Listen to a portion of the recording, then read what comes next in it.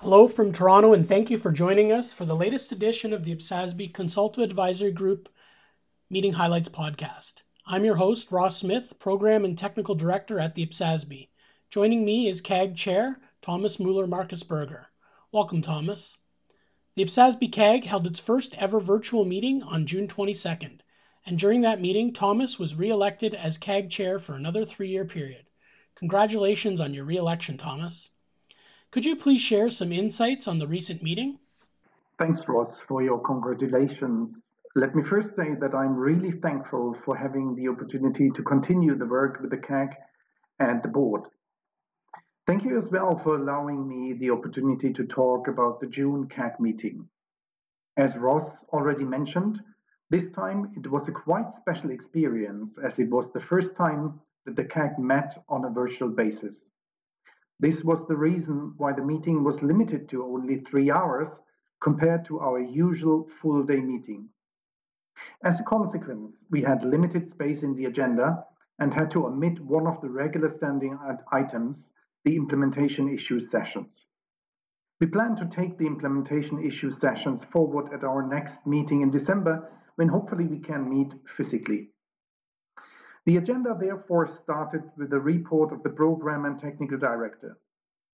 In this report, Ross, for the first time in his role, updated the group on the current projects in progress and provided an overview of significant changes to the work plan since the December 2019 CAG meeting.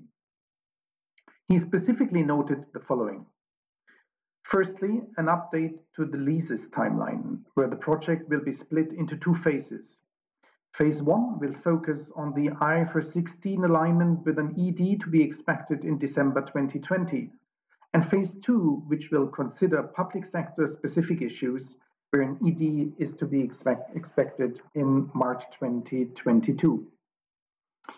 Secondly, Ross highlighted that the project briefs for the limited scope update of the conceptual framework and for natural resources were approved. And thirdly, he informed the CAG about the fact that public sector specific financial instruments is nearing completion with final amendments to IPSAS 41 financial instruments planned for approval by IPSASB at the September 2020 meeting.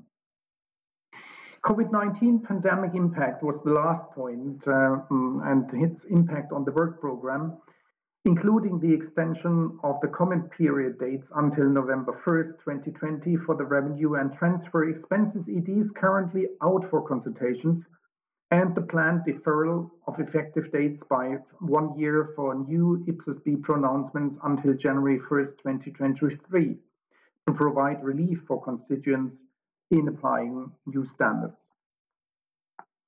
In the discussion around the IPSASB work plan, CAG members noted the impact of the COVID-19 pandemic on the work program in general, as well as on specific projects. Ross mentioned the staff question and answers paper regarding COVID-19, which can be found on the website. The IPSASB chair also highlighted the direct impact of the government programs on the revenue and transfer expenses project, where some of the measures should be reflected in relevant examples. CAG members highlighted that, especially in the current situation, financial statements must be useful to users, especially to politicians for policy and decision-making purposes. So the board should be transparent on what the added value projects provide to users.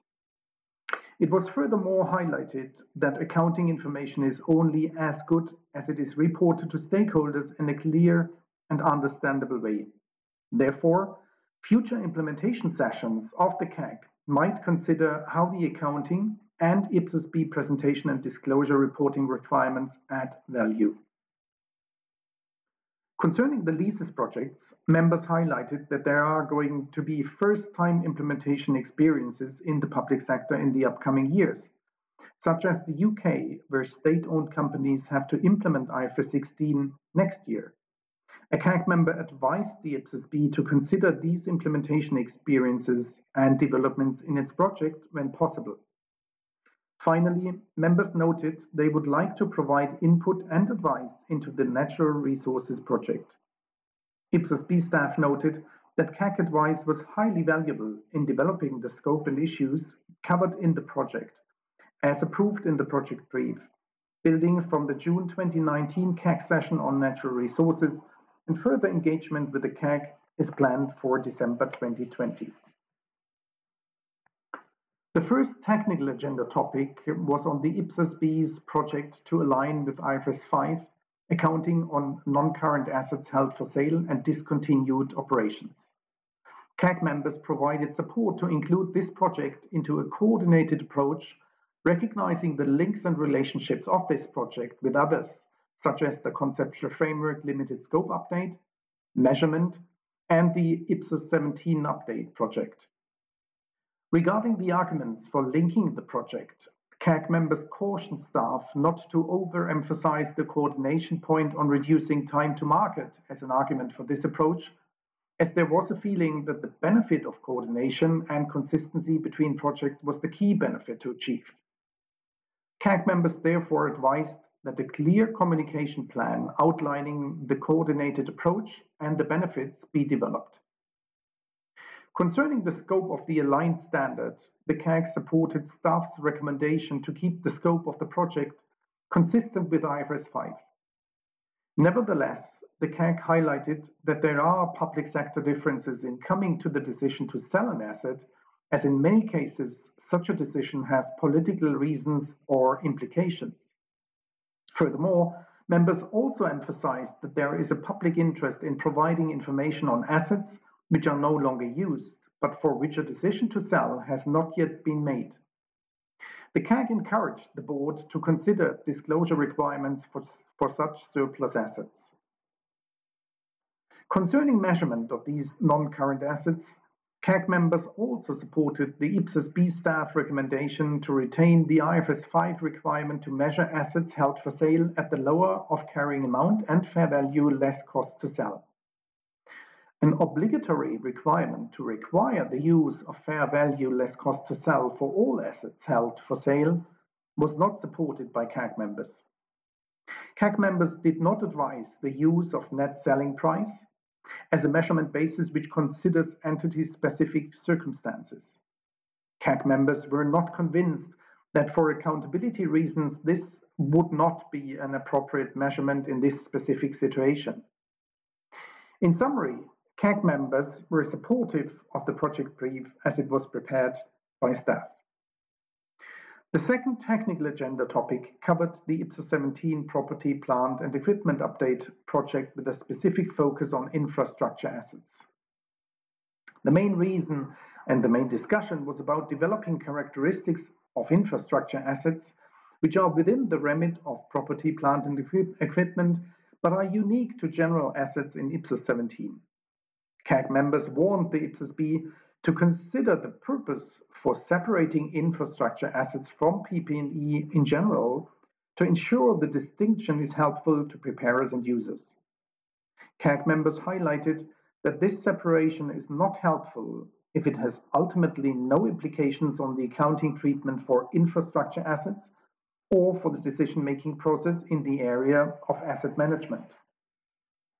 Concerning the criteria and approach to develop characteristics to infrastructure assets, the CAG supported the proposal by staff to, firstly, identify characteristics that distinguish infrastructure assets from general property, plant and equipment, and secondly, identify characteristics that present complexities in the application and implementation of existing principles in IPSAS 17.